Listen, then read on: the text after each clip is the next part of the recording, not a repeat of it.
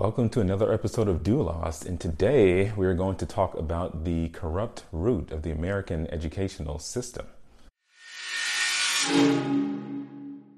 So we're going to jump right in talking about the American educational system, which is largely a public system.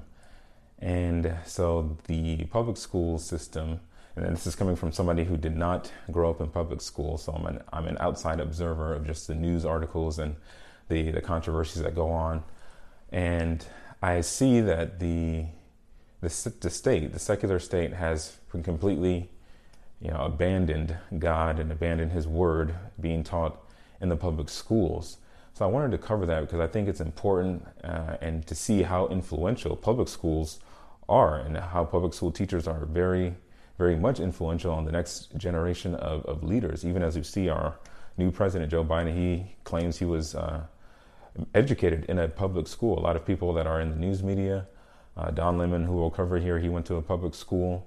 And I thought it was interesting to read an article that came out way back in the late 70s by Samuel L. Blumenfeld talking about why the schools went public, which is the name of the article.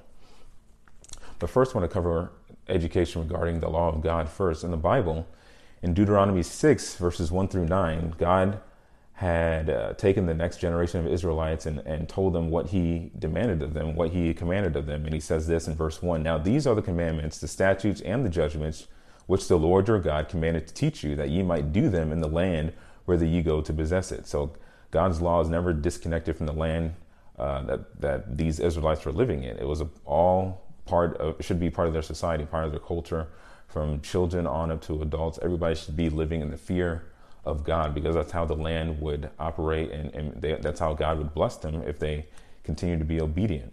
It says in verse 2, "That thou mightest fear the Lord thy God, to keep all His statutes and His commandments, which I command thee, thou and thy son's son, all the days of thy life, and that thy days may be prolonged." So God is saying that these laws that I'm giving you, these commandments, are for you to continue to fear me within the land that I'm giving you to live in. And the very reason why He took the other people out of the land and gave it to the Israelites, because they had rebelled against the law of God. Those countries, the Hittites, the Jebusites, the Amorites, all those people that were taken out, they were taken out because of their paganistic culture and because of their rejection of the law of God. And jump down to verse 7, God says, "And thou shalt teach them diligently unto thy children." So He's talking to the parents here, and He's saying, "Thou shalt teach them diligently unto thy children," talking about the commandments, the statutes, and the judgments. "And shalt talk of them when thou sittest in thine house, and when thou walkest by the way, and when thou liest down, and when thou risest up. And thou shalt bind them for a sign upon thine hand, and they shall be as frontlets between thine eyes. And thou shalt write them upon the posts of thy house and on thy gates." So the law of God was meant to be in the face of children growing up. From the parents, they should be talking about it when they get up, when they sit down, when they go to bed, when they get up in the morning, when they're going out to the grocery store, when they're walking in the way, anywhere and everywhere. God is telling these parents that the law of God should be brought to bear on the hearts and minds of their children, so that they could grow up to fear God and to walk in His ways and to be blessed by Him. This is not speaking of a prosperity where if you do what God wants you to do, He will bless you. But the blessing is being obedient to your Father, to your God. And what parent doesn't want to reward children who are obedient to Him? But in this case, God is saying that you will be blessed. In verse 3, He says that if you observe and do it, that it will be well with you, and that you will increase mightily in the land that the Lord your God gives you.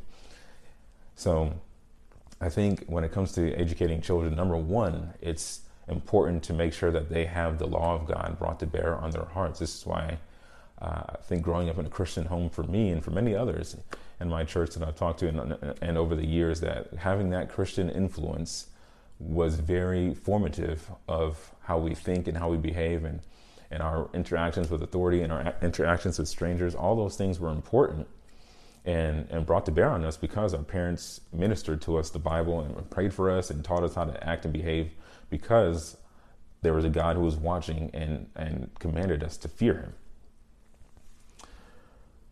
And God again repeats this in Deuteronomy 11:18 through 19, where He tells them, "If you obey my commands in the land, then you will be blessed." And regarding even marriage, back in Genesis 1, where God says that tells Adam and Eve to be fruitful and multiply. And he says, right after he says he made them male and female, he says, be fruitful and multiply. So he was saying that even in marriage, he wants you to reproduce yourself, reproduce who you are. We just had a son 3 months ago it's fun to watch him grow up and post his pictures on Facebook and see him just grow substantially just in 3 months' time, how he's grown in eating and reaction and eye contact and laughter. It's a joy to see. But God's purpose for his life and for us as parents, me and my wife, is to teach him the law of God, to teach him to obey that which will please God, and we find that out in the Bible. So our job is to teach him the Bible. As teachers, as parents, I think we are naturally expected to teach our children the law of God, and that's very important for society going forward. If you have parents who do not teach their children to fear God, to walk in his ways, and to observe his commandments, then you're going to have a society like we have very much today, with broken homes and broken families and kids on the street and kids murdering one another, and just a completely delinquent culture of juveniles. And I remember one pastor saying that there are no delinquent children, only delinquent parents. And to an extent, that's true. I know we all come into the world full of sin and evil and full of lustful desires and all those kinds of things. But I think parents have a strong influence on their children, how they think, how they act, how they live, how they react. And Rachel Cruz, who's Dave Ramsey's daughter, financial guru's daughter, and she says, she has a good phrase that says, more is caught than taught. So as parents, we may do a lot of the teaching, but what we've been taught and what we are adhering to will be heavily impressed upon our children when they see how we react to things in life, how we think, how we talk, how we behave when we meet people out on the street, how we deal with authority, things of that nature. Our children will pick that up from us, because even if we're not didactically sitting them down and teaching them something, they're still watching us and copying our mannerisms, copying how we talk, how we speak. And of course, my child's only 3 months old, but I've just learned this from other people who have older children, that they're surprised at how much their children copied what they did. But Malachi 2:14-15, God is talking to the priest who had completely abandoned his law and his rule, and he was upset with them, and he was telling them why he was. And he says in verse 14, he says, "Yet ye say, wherefore?" So they're asking him why. And he says, "Because the Lord hath been witness between thee and the wife of thy youth, against whom thou hast dealt treacherously. Yet is she thy companion and the wife of thy covenant." So God was angry with these priests who had dealt treacherously with their wives and not treated them well. They had not been faithful to them. And in verse 15, it says that, "And did he not make one?" Talking about God. He made them one. Like it says in Genesis, the two shall be one flesh. And he continues in verse 15. He says, Yet had he the residue of spirit, and wherefore one, that he might seek a godly seed. So why did he make them one? If God so graces you to have children, the point of the marriage, or at least one of the main points, is to produce a godly seed, to produce another follower of God, another God-fearer in the society. And God wants to see his world filled. I mean, as it says in Isaiah, he formed the world to be inhabited, and it was to be inhabited with people who will glorify God in their words and their deeds and in their thinking. So I don't want to make a law where there is no law regarding public schools. I'm not saying that if you send your child to public school, you're sinning, or if you send your child to private school, you're doing exactly what is right, because there's no scripture there's no scripture that says that thou shalt send your child to public school, or thou shalt not send your child to public school. What it does say is that you should teach your children to observe the commandments of God, to teach them the fear of the Lord, to teach them about the gospel of Christ, to teach them that. I think part of teaching them the law is to show them that they need a savior, because they can't keep all these laws that we're telling them, don't do this, don't do that, you should do this, you ought to behave this way. That's supposed to overwhelm anybody when they understand, wow, I can't do all of this, and that leads them to Christ. As Galatians said, the law is our schoolmaster that brings us to Christ. So it's a great way to lead your children to the gospel by teaching them the law of God. So when it comes to public school, I don't want to say that you have to send them to a private school if you want them to be taught the law of God, but public schools do have a heavy influence because they have children spending hours and hours a week and a month and over the course of a year, hundreds of hours with teachers who may or may not share biblical views on morality and on the law of God. So just some quick stats about American public schools. There's over 98,000 public schools in America. 50.6 million kids are in the public school system compared to about 5.7 million in just private institutions. And then there's only 1.7 million in home schools. There's 3.2 million full-time teachers, so that's average about 16 kids per teacher. And then as a country, we spend in taxpayer dollars over $700 billion a year on our students. That averages out to about $13,000 per student. And then obviously it depends on jurisdictions and locations. For example, like in New York, they're spending about $22,000 per child in New York versus Oklahoma, where we're spending about, I think, $8,000 per student or somewhere around that number. Well, I want to jump into this article by Samuel L. Blumenfeld, where he talks about why the schools went public, why in American history. It's something that you really wouldn't think about, because we're so used to just having a public school system as if it always existed, which obviously it didn't. According to what Samuel Blumenfeld writes here, he was a writer on education, wrote several books, and was a lecturer on homeschools and things like that. Passed away in 2015, but he wrote a very interesting article, and I want to read some excerpts from here and talk about it. So he starts out in one of the first paragraphs. He says, "It has always been assumed by educational historians that whatever preceded public education had to be less desirable than, and therefore inferior to, what came after. Otherwise, why would Americans have adopted public education? This is the mindset that has prevented historians from telling American educational history objectively. They start from the premise that public education is an indisputable good, and they reinforce this basic assumption with a good deal of dogma and legend, often at the expense of accuracy." So what he's saying there is they start with the premise that public schools are good, so why are we even questioning their existence? Why are we questioning the system? And it's obviously working far better than putting your children in private schools, because parents might teach something differently than what the state teaches. And how dare that take place in our country full of 100% good, pure state doctrine being taught to children in our public schools. He goes on to say, Harvard College had been founded in 1636 with the aid of a government grant as a seminary for educating the Commonwealth's future leaders, and it was found that a system of lower feeder schools was necessary to help find and develop local talent and to prepare such youngsters for higher studies at Harvard and future careers as magistrates and clergymen.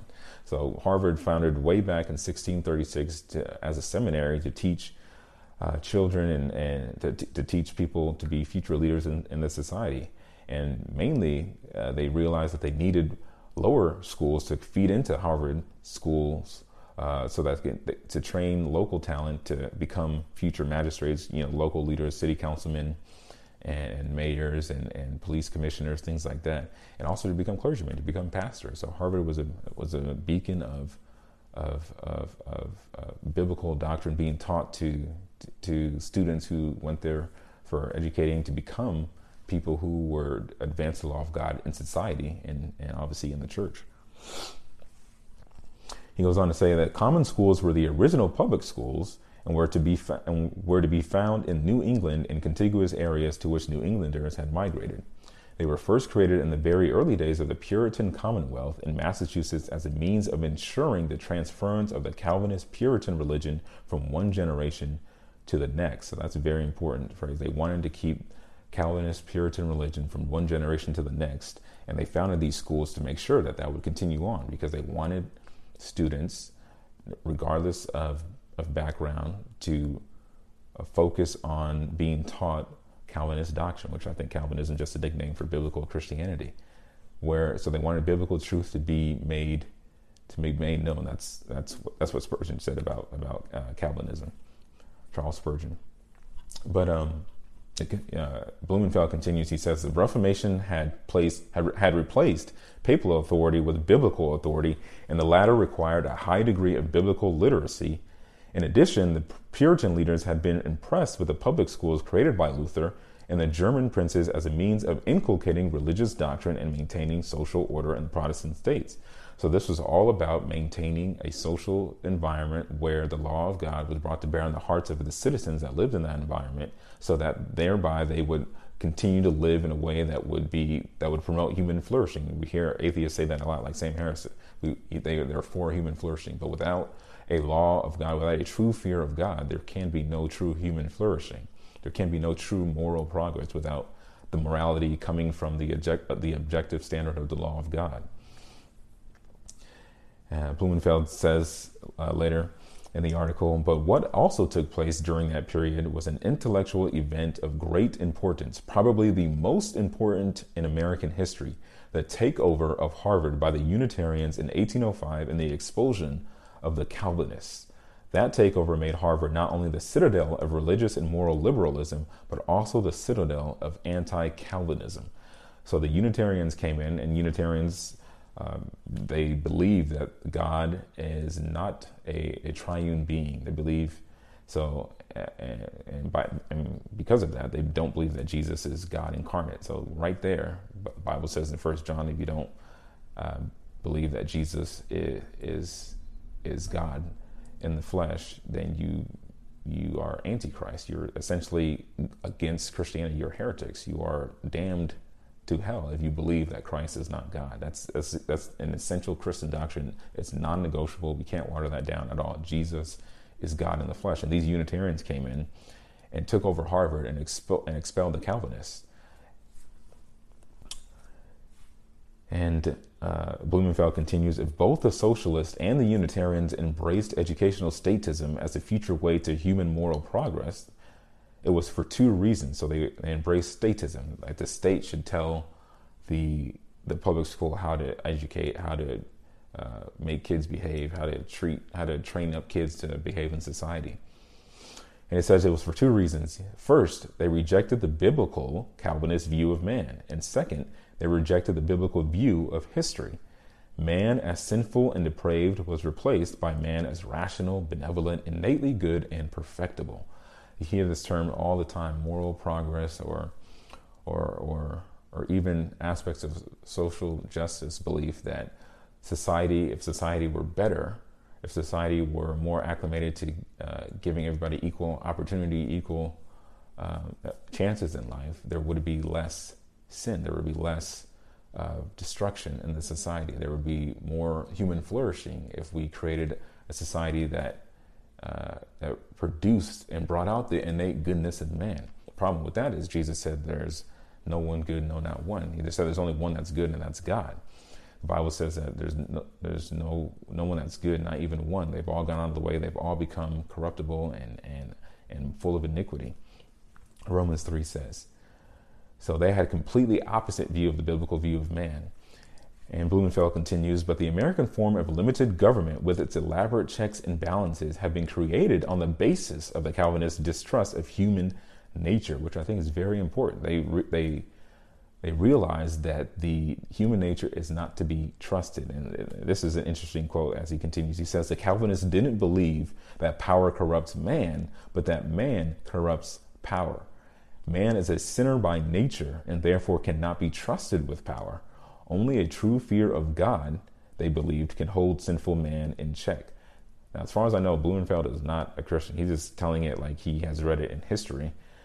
And this last phrase here, only a true fear of God, they believe, can hold sinful man in check. That's pretty much almost exactly what Proverbs 16:6 talks about. It says that by mercy and truth, iniquity is purged, and by the fear of the Lord, men depart from evil. So if you want people to depart from doing what is evil, from murdering, from killing, from raping, from beating people up, from defrauding people, from committing adultery, all these things, you have to inculcate them with a true fear of God, which says that God will send you to hell if you embrace these things. 1 Corinthians 6:9 is perfectly clear on that. If you are a homosexual, if you are a thief, if you are a fornicator, if you are an idolater, an adulterer, if you're any of these things, you will not inherit the kingdom of God. So you want people to live in such a way that is beneficial for everybody, in a way that people will love their neighbor. You have to inculcate them with a true fear of God. Blumenfeld, in this last quote here, he says, the linking of state power to teacher education was indeed a crowning circumstance, creating what James G. Carter, a Harvard Unitarian, James G. Carter had described in 1825 as a powerful, quote, engine to sway the public sentiment, the public morals, and the public religion, more powerful than any other in the possession of government, end quote, from James G.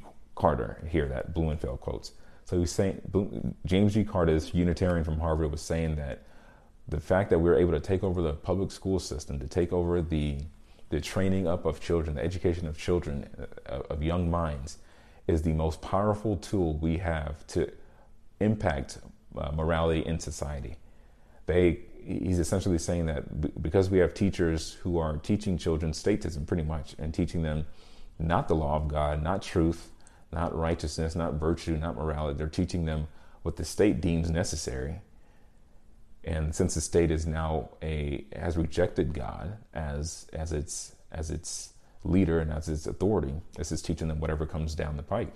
So if you want to teach kids, you want drag queens to read to children, you have drag queens read to children. If you want children learning about gay sex and homosexuality, then you have that take place in the public schools. If you want children to embrace victimology and never take responsibility for their own actions, then you have that taking place being taught to people in the public school, because statism has taken over, and this is the most powerful tool the government has to sway public morals, public religion, and public sentiment.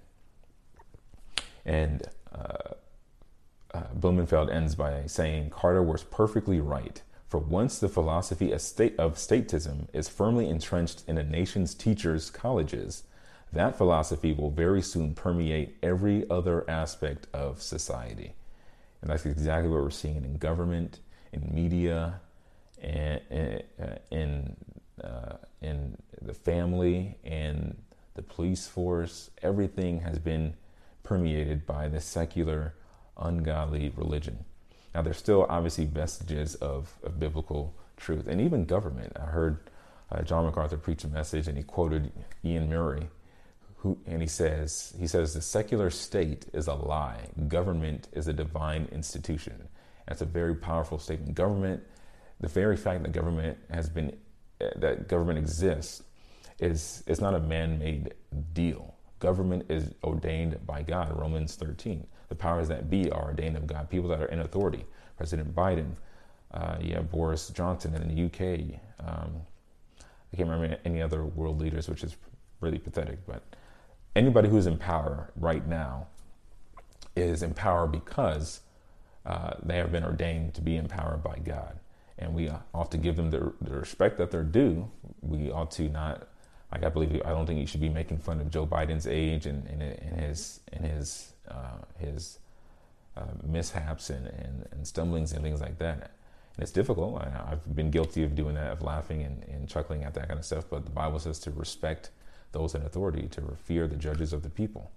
So we have to give them their due respect. However, that does not mean we kowtow to their policies. So if they're instituting bad policies and policies that go against the law of God, then we ought to speak up against that. Just like John the Baptist told Herod, it is not lawful for you to have your brother as a wife.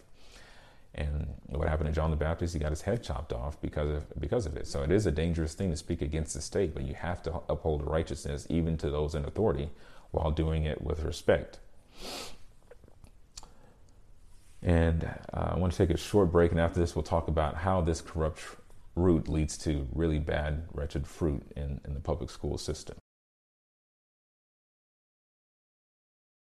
So I want to take a couple of examples of fruits of this corrupt tree within public schools. And Christopher Rufo, who is a journalist, who wrote a piece in the City Journal talking about a new program of education within the California public school system that's for all 10,000 public schools, and which serve 6 million children. And this was coming up for a vote when I first read the article. Now it has since passed unanimously, by the way. So every single person on that council voted for this new program. And it's pretty shocking when you read it. And I have some excerpts from his article. He says, quote, "The new program called the Ethnic Studies Model Curriculum seeks to extend the left's cultural dominance of California's public university system, 50 years in the making, to the state's entire primary and secondary education system, which consists of 10,000 public schools serving a total of 6 million students." He goes on to write, R. Tolteca Quahutin, the original co-chair of the Ethnic Studies Model Curriculum, developed much of the material regarding early American history. In his book, Rethinking Ethnic Studies, which is cited throughout the curriculum, Quahutin argues that the United States was founded on a Eurocentric, white supremacist, racist, anti-black, anti-indigenous, capitalist, classist, patriarchal, sexist and misogynistic, heteropatriarchal, homophobic, and anthropocentric paradigm brought from Europe. End quote. That was a quote from his book. And Rufo continues, the document claims that whites began grabbing the land, hatching hierarchies, and developing for Europe whiteness, which created excess wealth that became the basis for the capitalist economy. Whites established a hegemony that continues to the present day, in which minorities are subjected to socialization, domestication, and zombification.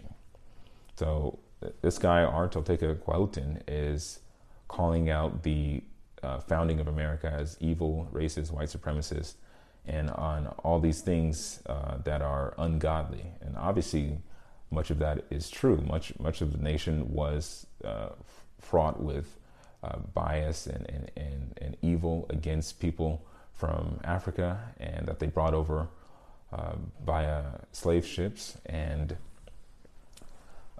there are a lot of things that I would probably will cover, especially later on in other future episodes about that. But suffice it to say for now that this guy is saying that the founding of the country was built on these things. When you look at the Constitution, you look at the Declaration of Independence, I don't even think it has anything about race or about colors in there. Obviously, it does talk about slaves and voting in a way that causes slaves to not be fully persons. And there was a debate about why they did that. And there was some good reason and bad reason for it, which I won't get into right now. But it is interesting to read about when you look it up. Where Rufo continues and he says, the religious narrative is even more disturbing. The curriculum recommends that teachers lead their students in a series of indigenous songs, chants, and affirmations, including the, quote, Inlac Ek affirmation, which appeals directly to the Aztec gods. Now, going back to what I started off the show with, is that when God brought the Israelites into the land that he was giving them, the land that flows with milk and honey, he said the very reason why he took out those people was because they were serving pagan gods. They were doing pagan things, sacrificing children. They were engaging in perversion, perverse sexual acts, and they were disregarding the law of God. So God specifically judged those nations by using the Israelites to bring them out of those nations, out of those lands, and give them to the Israelites because of their rejection of his law. So now this guy is telling these students that they ought to go back to chanting and supporting indigenous Aztec false gods that people that were in the Americas before the Europeans came over and started settling and taking over were worshiping. And this may not be a popular thing to say, but what happened to those people who were worshiping false gods? Although what the actions of the Europeans did was wrong, and it wasn't their place to commit violence and rape and attack these people and subjugate them. What they were, the people that are worshiping false gods, they deserve to be punished. They deserve to suffer violence because they were worshiping false gods. And that's not my word. That's the word of Scripture. If you are worshiping a false god, there's only one true and living God. If you're worshiping a false god, God will punish you for worshiping anybody else but him. He deserves all glory, all praise. He's the creator. He's the judge. He's a savior. And what we covered in the last episode on the sovereignty of God, there's only one. And he is in complete control. And he demands worship. And he deserves it because he made us and created us and sustains us. So, but this guy, Quahutin, is wanting these children to chant and sing songs to these false Aztec gods. And Rufo continues here. He says, students first clap and chant to the god Tezcatlipoca, whom the Aztecs traditionally worshipped with human sacrifice and cannibalism, asking him for the power to be warriors for social justice. Next, the students chant to the gods Quetzalcoatl, Huitzilopochtli, and Zipi-Totec, seeking healing epistemologies in a revolutionary spirit. Huitzilopochtli, in particular, is the Aztec deity of war and inspired hundreds of thousands of human sacrifice during Aztec rule. This is the god that this guy wants to give the students because, as you'll see later, because the Christian God is what else other than a white supremacist God. And he says, finally, the chant comes to a climax with a request for liberation, transformation, and decolonization, after which students shout Panche Bay in pursuit of ultimate critical consciousness. I'm not even sure what that means, but it can't mean anything biblical or good. I don't think, obviously not meditating on the law of God to get to a place of critical thinking based on the law of God. This is completely secular and just downright pagan. This is pagan worship being taught, and this unanimously passed. Remember, this is a unanimously passed in the California school system, and I think as California goes, the nation generally goes. And he ends by saying this, and this guy is not a believer. He's not a Christian, but he says the chants have a clear implication: the displacement of the Christian God, which is said to be an extension of white supremacist oppression, and the restoration of the indigenous gods to their rightful place in the social justice cosmology. And this is just complete paganism, but it goes to the heart of the fact that the public school system was taken over by these Unitarians, these so-called Christian sect. It was just a false belief system that doesn't accept the true God, it doesn't accept Christ as God in the flesh, and so it's a false religion. But this religion has taken over the school system, and of course, it leads to false God worship, because once you reject the true God, then you will just worship anything that you think should be in his place.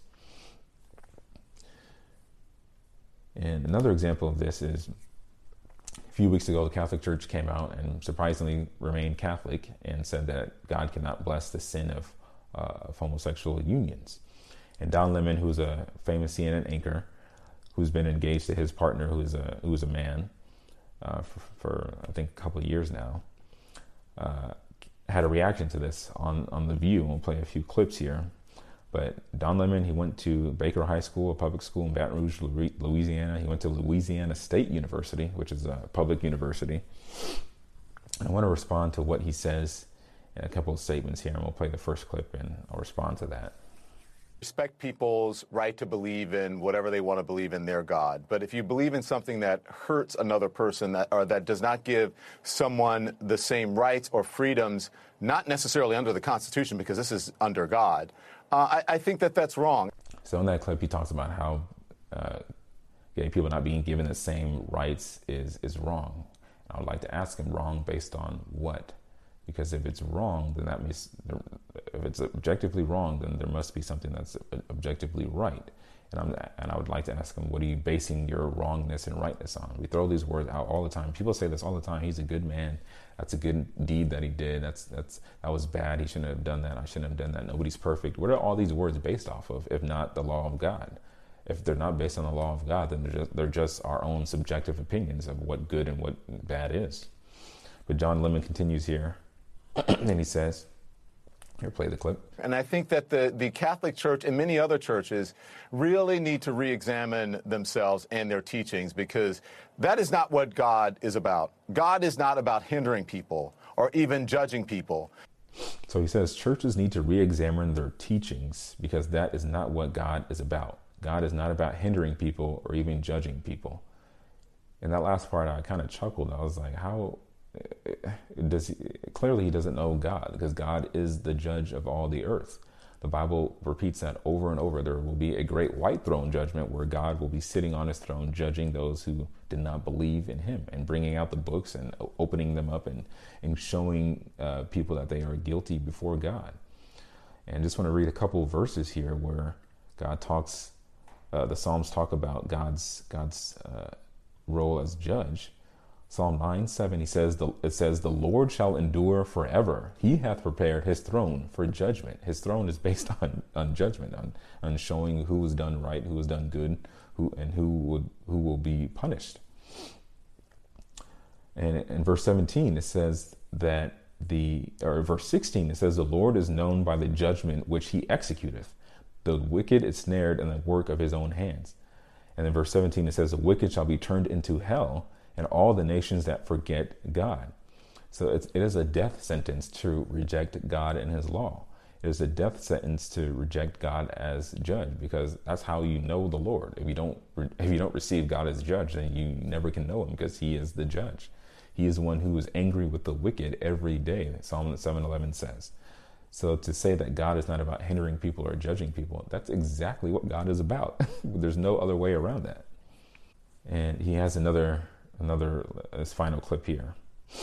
So I would say to the Pope in the Vatican and all Christians or Catholics or whomever, whatever religion you believe you happen to belong to out there, go out and meet people and try to understand people and do what the Bible and what Jesus actually said if you believe in Jesus, and that is to love your fellow man and judge not lest ye be not judged. So he says there, go out and meet people and do what Jesus said. I agree with that. We ought to do what Jesus said, and it's good to go out and meet people as well. I don't think there's anything wrong with that. But he's using that as the hidden